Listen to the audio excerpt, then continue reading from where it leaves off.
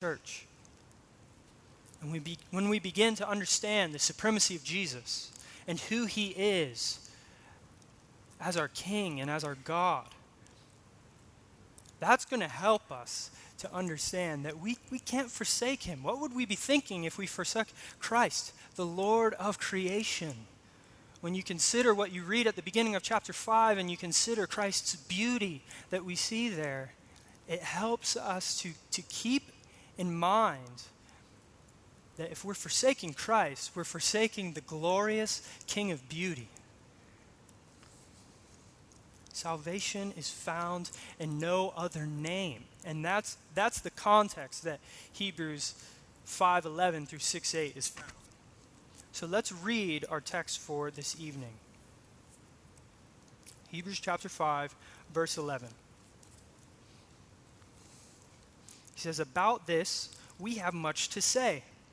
In other words, the high priesthood of Jesus that he just talked about. About this we have much to say, and it's hard to explain since some of you have become dull of hearing. For though by this time you ought to be teachers, you need someone to teach you again the basic principles of the oracles of God. You need milk, not solid food. For everyone who lives on milk is unskilled in the word of righteousness, since he is a child. But solid food is for the mature, for those who have their powers of discernment trained by constant practice to discern or to distinguish good from evil. Chapter 6, verse 1. Therefore, let us leave the elementary doctrine of Christ and go on to maturity, not laying again a foundation of repentance from dead works, and of faith toward God, and of instruction about washings, the laying on of hands, the resurrection of the dead, and eternal judgment. And we will do this if God permits. For it is impossible in the case of those who have once been enlightened, who have tasted the heavenly gift, and have shared in the Holy Spirit, and have tasted the goodness of the Word of God and the powers of the age to come, and then have fallen away, to restore them again to repentance, since they are crucifying once again the Son of God to their own harm and holding him up in contempt. For land that has drunk the rain that often falls on it, and produces a crop useful to those for whose sake it was cultivated, receives a blessing from God. But if it bears thorns and thistles, it is worthless and near to being cursed, and its end is to be burned. So here's a brief overview of our passage. In chapter 5, verses 11 through 14, Hebrews describes a group of Christians in this church that have become dull of hearing. They're sluggish. They're not willing to respond to the Word of God. And this group is not growing into maturity because they have hard hearts, because they're not receptive towards God's Word. And then in chapter 6, verses 1 through 3, this same group of individuals, they are called to grow in their maturity. Here, those in the church who are dull in hearing are called to grow up into adulthood. They're to leave their immature ways aside and grow up into maturity. And then finally, in verses 4 through 8 of chapter 6, we have a warning that's geared towards those who fail to leave their state of sluggishness. So this group is dull of hearing. Then they are called to maturity. And then what we see is that if they do not heed this call towards maturity, here's a warning that you need to consider. So let's begin in chapter 5, verses 11 through 14. This group of individuals, they are dull of hearing. Here we see that this group of individuals in the church, they have become hard-hearted. Essentially, that's what the word dull of hearing means. It means they're not willing to listen to what God's word says. So notice what verse 11, notice what we see here in verse 11. About this we have much to say, and it is hard to explain, since you have become dull of hearing. So when he says there at the very beginning of the verse, about this we have much more to say, he's referring to everything he just explained in chapter 5, verses 1 to 10. The fact that Jesus is the great high priest. You see, the author of Hebrews, he wants to go more into this idea of how grand and beautiful Christ is as our great high priest, and he actually will do that later in chapter 7 and 8.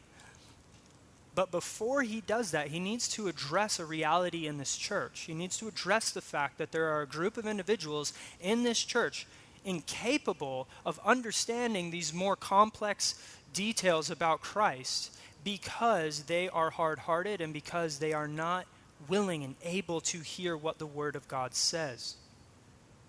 They still need milk, in other words. Here's the train of thought. Why would we go on to talk about complicated theological topics when you guys don't even understand the foundational truths of the gospel? You see, at times people want to focus more on complicated or technical matters of Christian theology when they don't even understand or put into practice the basic tenets of the faith. So they want to talk about theology and in-depth doctrine, but they don't understand that as a Christian, you and I, we are called to turn away from our sin.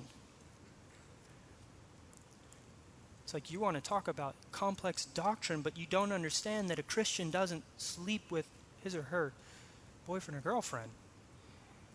A Christian doesn't keep smoking pot and going out to parties on the weekends. A Christian doesn't continue working at a strip club after becoming a Christian, right? This is just foundational, practical truths about Christianity.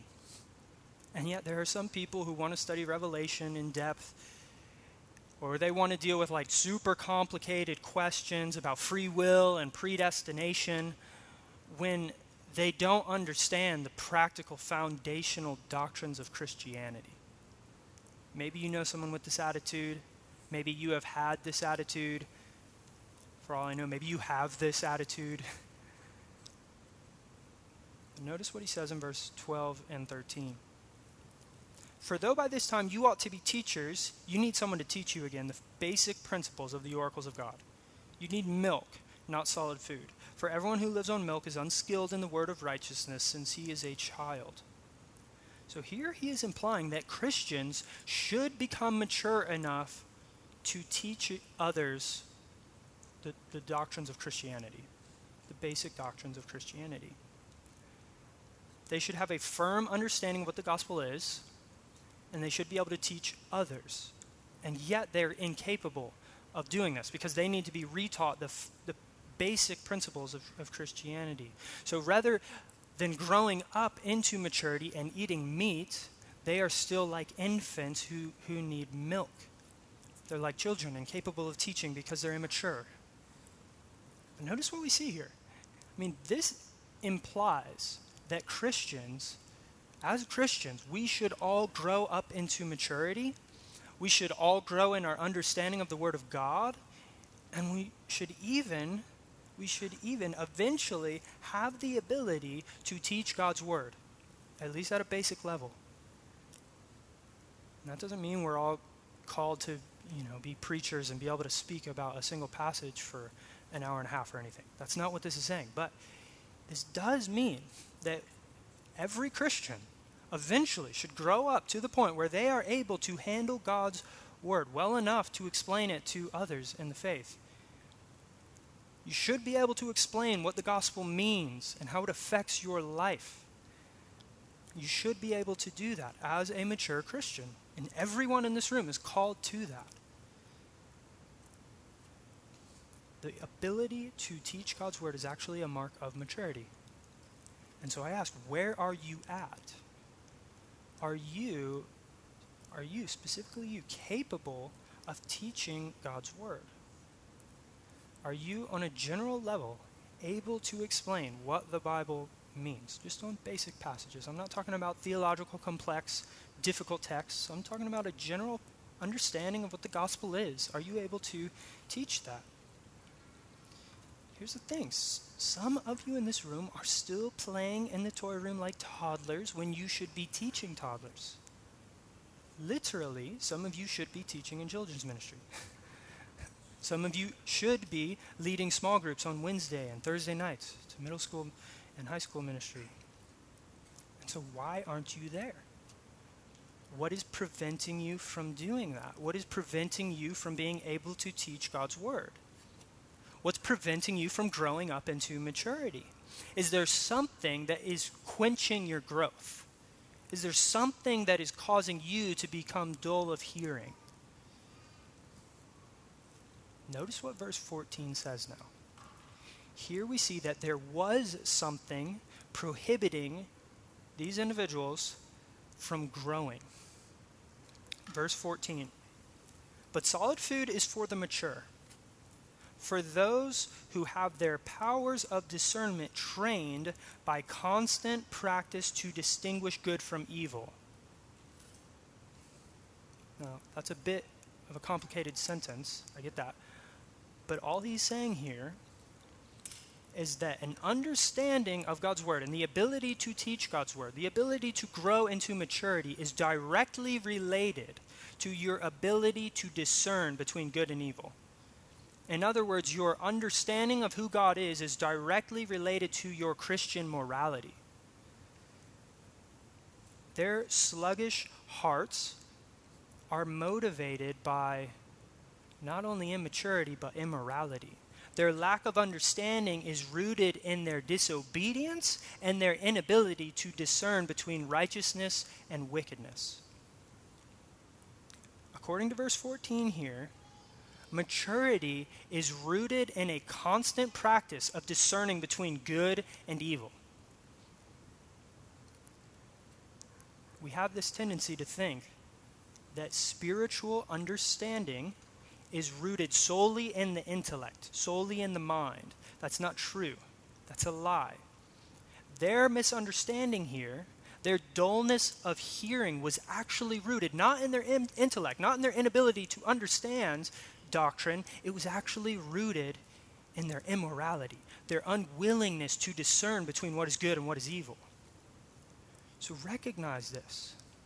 Your understanding of the word is directly tied to your obedience to the word. Do you understand that?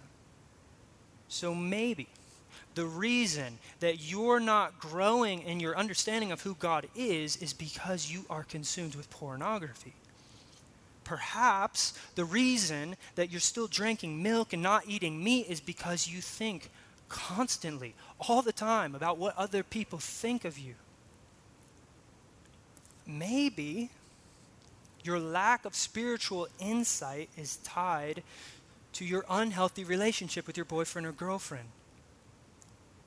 These sorts of vices will certainly, without exception, always prohibit your spiritual understanding. It's guaranteed. That's because spiritual understanding is not only intellectual, it is moral. By nature, spiritual growth, spiritual understanding is by nature also moral. And so, if you are living an immoral life, it will inevitably, guaranteed, affect your spiritual understanding and your spiritual maturity.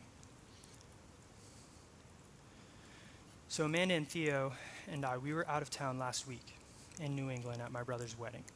And at one point, I was checking out of the room where we were staying, and I was handed the bill. And now, the bill was twice as expensive as I thought it was going to be. Instead of $300, it was $600. And when I came back from the office, I was frustrated with the bill in my hand. And in front of my entire family, I voiced my frustration. But Amanda noticed something about my frustration. It wasn't merely frustration. She noticed a tone in my voice. And she kindly pointed out to me days later that it wasn't just frustration that I was demonstrating in that moment. There was actually grumbling and complaining. There was bitterness going on in that situation. And I wasn't trusting Christ. In that moment, I wasn't just mad. I was actually bitter, and I was grumbling. I didn't want to spend all that money, and so I went back to the car and I began to complain. And as I was hearing Amanda communicate this to me, I realized that she was She was onto something. She was absolutely right. In that moment, I was not trusting God's provision. I was not trusting that God is in control, that he cares for us, that he is going to take care of our family. I was complaining with bitterness. And so why do I tell this story? Because I'm convinced that bitterness in my heart, grumbling and complaining in my own heart, will affect my spiritual maturity. It's a guarantee. If I have bitterness in my heart, that is going to affect my ability to discern between good and evil. But I want to grow. I want to grow. I don't want to be dabbling with sin, and I don't want to be fighting against silly sins like that forever. I don't want to remain immature. But if I'm grumbling and complaining in disbelief, I'm going to be like the Israelites who were in the wilderness, who left Egypt and for years complained and grumbled against God. And because of that, they put their own souls in danger. And I don't want to put my own soul in danger. I don't want to put my own heart in danger. See, if we lack the ability to discern between right and wrong, then we are stunting our growth. We're actually putting our souls in jeopardy. So we're now going to look at verses 1 through 3 of chapter 6. Therefore, let us leave the elementary doctrine of Christ and go on to maturity, not laying again a foundation of repentance from dead works and of faith toward God, and of instruction about washings and laying on of hands and the resurrection from the dead and the eternal judgment. This we will do if God permits. So now, after addressing these individuals who have become dull of hearing, the author of Hebrews calls them to maturity. He calls them to grow. Essentially, we have here an exhortation that's directed at those who are dull of hearing. And Hebrews is calling these individuals to leave their infancy and to grow up into adulthood. And he tells them we need to move past these foundational doctrines. He wants them to move on so that they can discuss the high priesthood of Christ. But he recognizes that many of the people in this church, they aren't going to be able to do that. They aren't going to be able to understand the more complex doctrines about Jesus and who he is. And so he's calling them to move forward. You need to grasp these foundational doctrines and then move forward. But we can't lose sight of the fact that this isn't the idea here isn't that you need to leave the foundational doctrines behind as if they're not important. It's more so we need to build on this. We need to build on these foundational doctrines. So this isn't just a call to move on and forget about these foundational doctrines. This is a call to build on them. So here's a list of the foundational doctrines that we as Christians should seek to grow in our understanding of. So first thing he says, we should understand repentance from dead works and faith towards God. We should understand this. Basically, what this means is that every individual needs to turn from their sin and trust in Christ. That's what it means on a basic level to be a Christian. You turn from your sin and you turn to Christ in faith, seeking salvation in Christ himself. The second thing we see is instruction on washings. Now, you might be thinking right now, like, wait a second, I thought that this was all about elementary doctrines. I thought this was about, like, basic principles, and I have no clue what in the world instruction on washings are. Right? Do any of you feel that right now? You're thinking, wait a second, so does this mean I'm, like, dull in hearing, and I'm immature? Well, I just want to let you know, I think it's actually quite tricky to understand what he's actually referring to. Here's my best go at what he's getting at.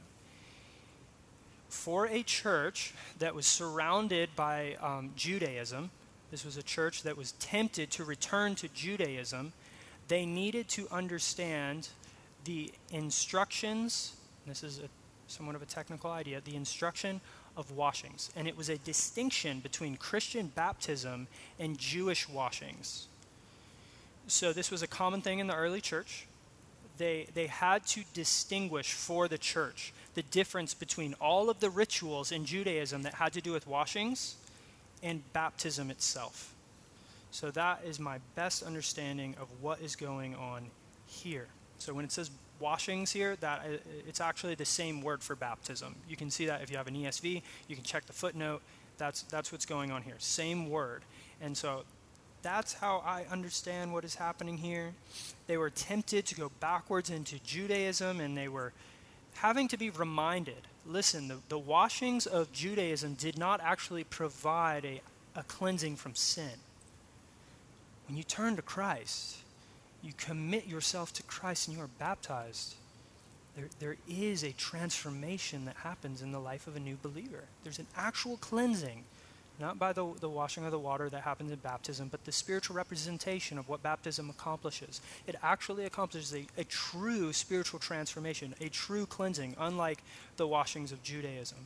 Remember, baptism is an event that occurs after an individual places faith in Christ.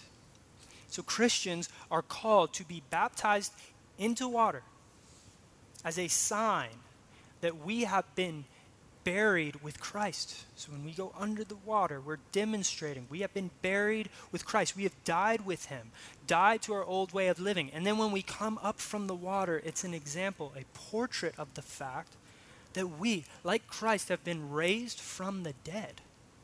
And now we have the ability to walk in newness of life. There's true transformation, true cleansing, unlike the cleansings of Judaism. That's my best bet at describing what's going on there. So the next element in this list is the laying on of hands. And again, you're going, wait a second, the laying on of hands? What's that referring to? I thought this was like all about elementary doctrines, and I don't know what he's even talking about here. So what's he mean? Well, in Scripture, people will lay their hands on other Christians for a variety of reasons.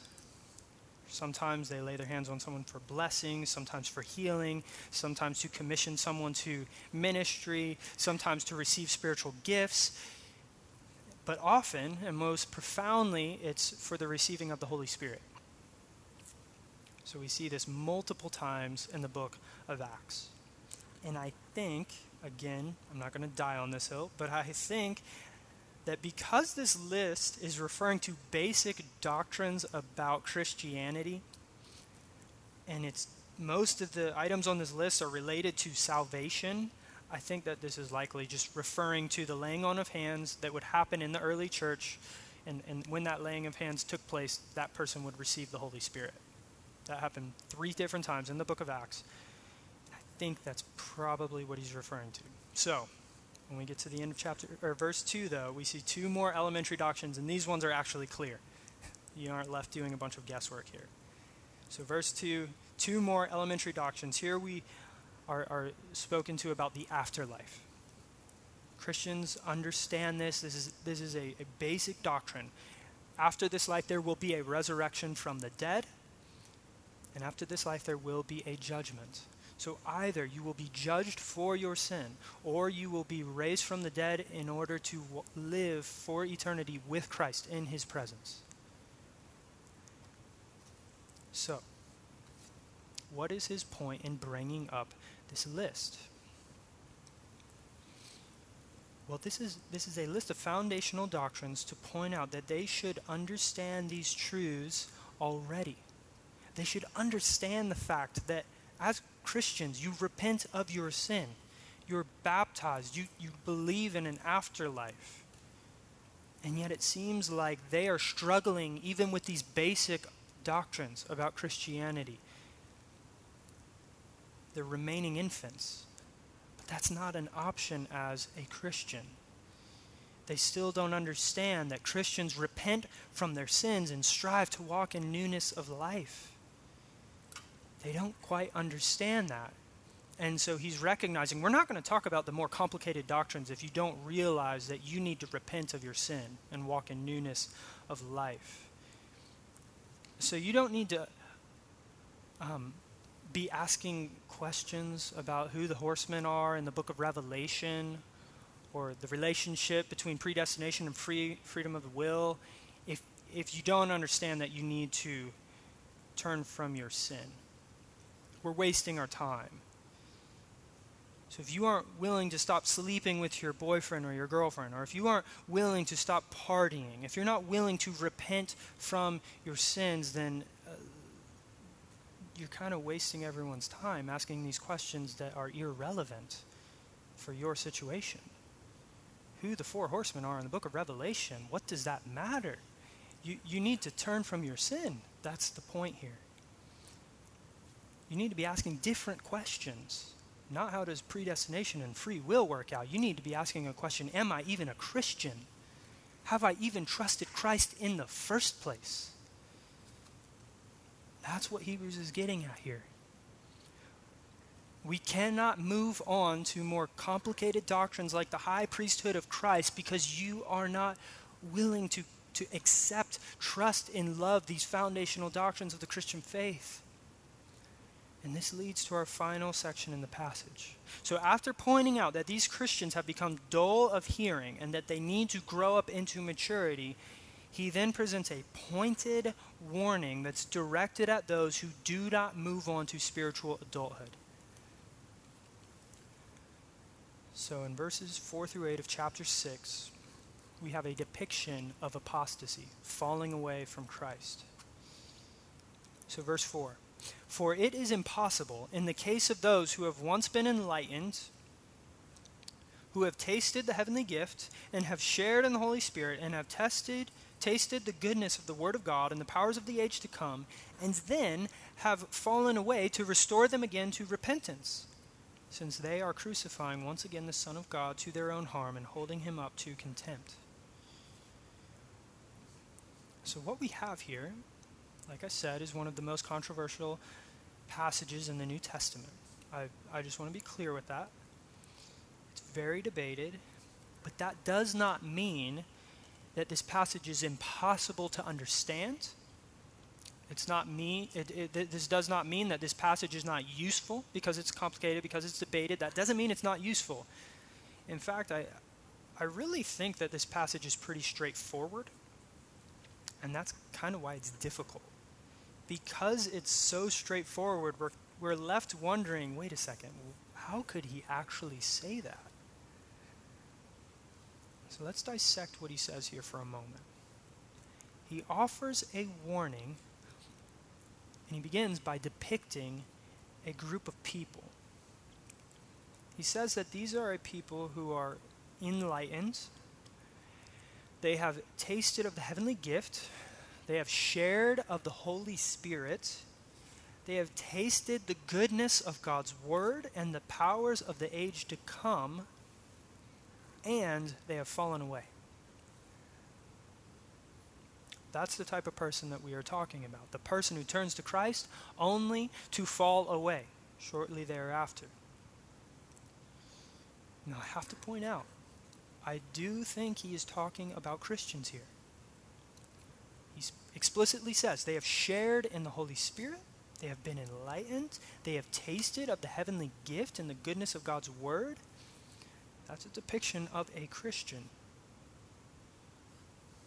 But then Hebrews says that if this person who has experienced these things falls away, then he cannot be restored to repentance. It would be impossible to restore this person to repentance. In other words, if you come to the church and you accept Christ and then you fall away, you aren't coming back. It would be impossible. Now, I know you might have 10, maybe 100 questions circling in your head right now, but let that thought linger for a moment here. If I abandon Christ, I am not coming back. Let that linger. If I choose this sort of lifestyle instead of serving Christ, I'm not coming back. If I fall to the temptations of this world, I am not coming back. If I give in to the war of ideas that are coming at me in the classroom, if I give in to them and abandon Christ, I'm not coming back. If I choose this friend group, if I choose not being lonely over Christ, I'm not coming back. If I choose this relationship where I know this other person is going to drag me into sin for the rest of my life, if I choose that over Christ, I'm not coming back. Let that sit for a moment.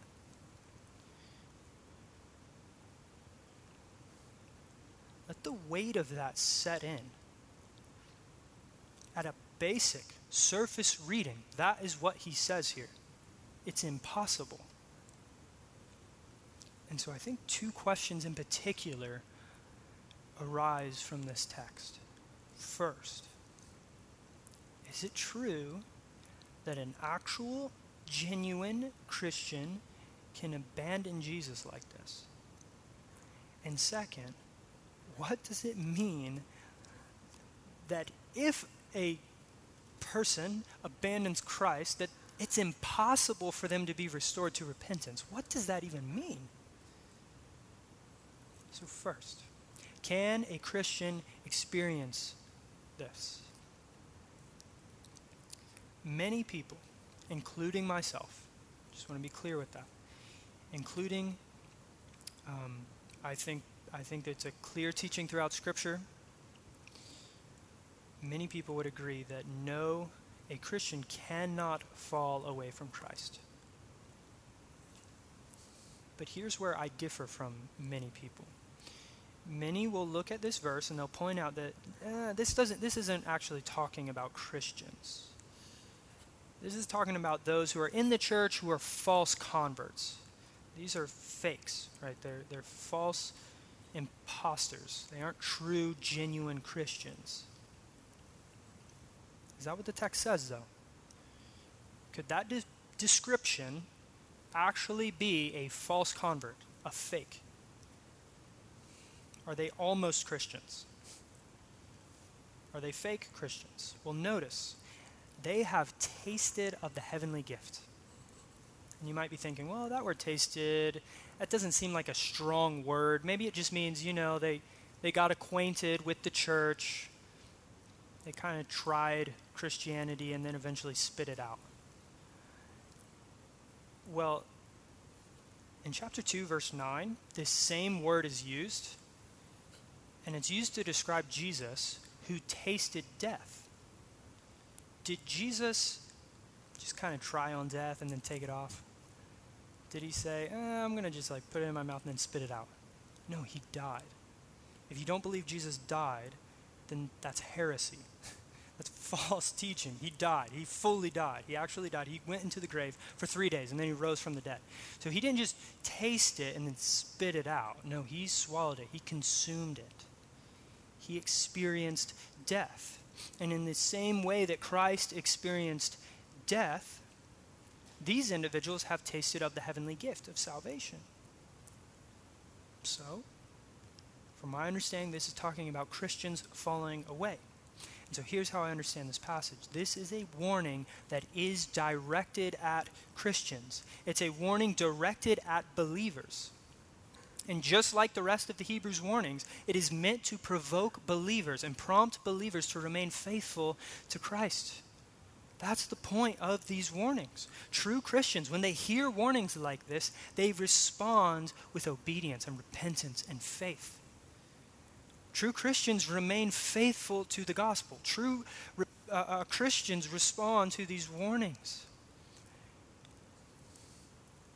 And so while a true believer in Christ will hear these warnings and respond with faith, a false Christian won't do that. A false Christian will not respond with obedience. Instead, false Christians respond by abandoning Jesus. So in light of that, we need to consider a second question. What does it mean that it is impossible, actually impossible, for someone who has forsaken Christ to be restored to repentance? Again, there have been a number of interpretations about this passage throughout history.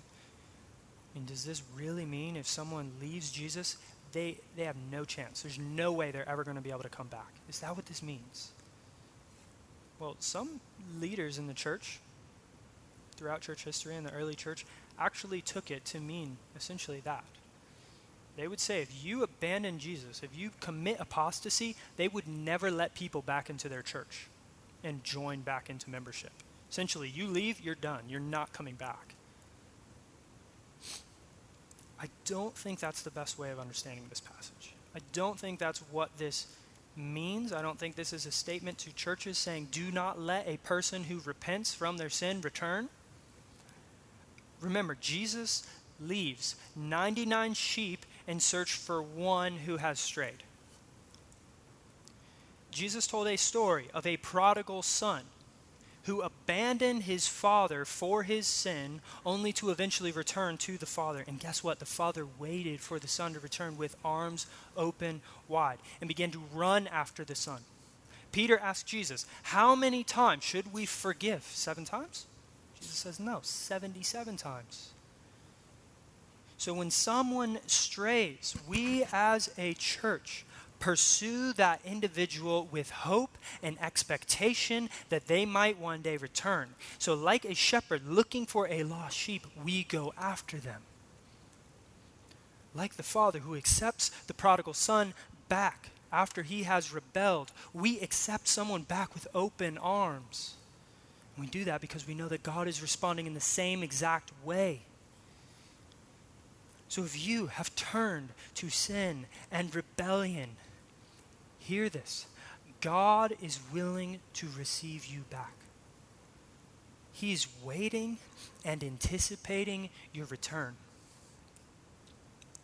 His arms are open and he's willing to receive you. So come back. Don't remain in your rebellion and sin.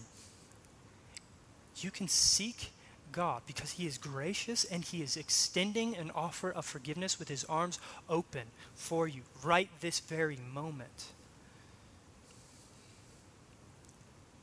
Now, I recognize that doesn't actually answer the question though. If this doesn't mean that we should prevent someone from returning to the church after rebelling against God, what does it mean? Well, here's my best stab at it. The author here is addressing a group of individuals in the church who are faced with a decision. Do I abandon Christ or do I remain faithful? They're at a crossroads. They're facing all sorts of persecution. They're facing all sorts of temptation from the society. What are they going to do? Are they going to abandon Jesus or are they going to remain with Christ? And I believe that the author here is emphasizing that if a person decides to forsake Jesus, they will have no desire to ever return. It's speaking to the reality that when individuals decide, make a conscious decision, I'm leaving Christ. When people do that, they aren't going to return. It's not that God is unable to forgive them. It's that they will have no desire to reunite themselves with Jesus and his church. So when people decide to turn from Jesus, a searing happens in that moment. Their hearts and their consciences are hardened. In that sense, they are as good as gone. When people decide to turn from Christ, so often what happens is they never come back. They don't return. So when you make that conscious decision, I'm leaving this for the relationship. I'm leaving this for the friend group. I'm leaving this for these intellectual ideas. You're making a decision that is going to have ramifications on the rest of your life. It's essentially a guarantee. It is unlikely, more than unlikely, that you will never return back to Christ. And so if you're here right now and you feel sensitive to his Spirit, then the impossibility spoken of here in this text isn't referring to you. If you feel sensitive to his Spirit right now, respond with faith. do so because God is at work. If you want to repent, then do so with joy because God is freely offering forgiveness to weary and broken sinners like you and I. He's willing to do it. However, if you are here and you do not desire to repent, if you do not desire to respond to the warnings of Scripture, I am afraid you have a seared conscience. But I would say, prove me wrong. Please, prove me wrong. Prove to me that God is actually at work in this moment, that His Spirit is at work in your heart. Because a hardened and an unrepentant heart has one thing to look forward to: eternal death and destruction. Verses 7 through 8, they loom over this passage in a profound way. He provides, to close this section, this depiction, a parable, if you will, of a land that does not produce fruit, even though it receives rain from heaven. So verse 7, for land that has drunk the rain that often falls on it and produces a crop useful for those whose sake it is cultivated, receives a blessing from God. But if it bears thorns and thistles, it is worthless and near to being cursed, and its end is to be burned. So this is a depiction, an illustration, seeking one thing, to ask this question: how do you respond to the gospel? When the gospel of Christ reigns on your heart, what comes of that? Do you respond with faith and obedience? Do you begin to bear fruit? Do crops come forth from you? If so, be comforted because God is at work. If you are responding to God's call with faith and there's fruit, there's evidence that God is at work, you have reason to be comforted. God is at work. His Spirit is working in you. However, if you only produce thorns and thistles, bitterness and strife, anger and lust, if that's the only thing coming from your heart, then you need to beware, because the deceptiveness of sin is a poison that plagues the crop with death. And a dead crop receives destruction. God burns that crop. That's what the verse says here, verse 8. And so in light of everything we have seen here, one of the most intense and severe warnings found in the New Testament, I want to close with some practical input. I know many of you here, you're students, and right now you're home for the summer. And I want to point out that the summer months, they present all sorts of opportunities for either growth or for decay. I know this, I was a student for far too long, way too long. I'm trying to think, maybe 9 years or something. And so every summer there is an opportunity. Either you're going to grow or you're going to decay. You have free time. You have opportunities to pour into the church and into the community. You have opportunities to serve and to sacrifice your time for the benefit of the church. You have time to pour over God's word, to devote yourself in prayer, to spend time fasting, to seeking God's direction, to seeking God's insight. You have time for that because it's the summer. You don't have all the responsibilities that you have during the middle of the school year. You don't have all of the tests and the exams to study for. Yet at the very same time, summer months also offer an opportunity to become stagnant. Because without responsibilities, without schedules, there is certainly a tendency to grow sluggish and lazy. There's the temptation to play video games all night and to sleep all day. To be honest, with a free schedule and a lack of responsibility, the temptations to grow lazy only multiply, and with laziness and with sluggishness, what will you find? You will find sin creeping out the door, seeking to devour you. And when you begin to allow that door to crack and sin to creep in, you will find yourself spiraling because there's no structure to your day. You're at home all day doing nothing, and when sin begins to take root in your heart, you're just going to plunge in.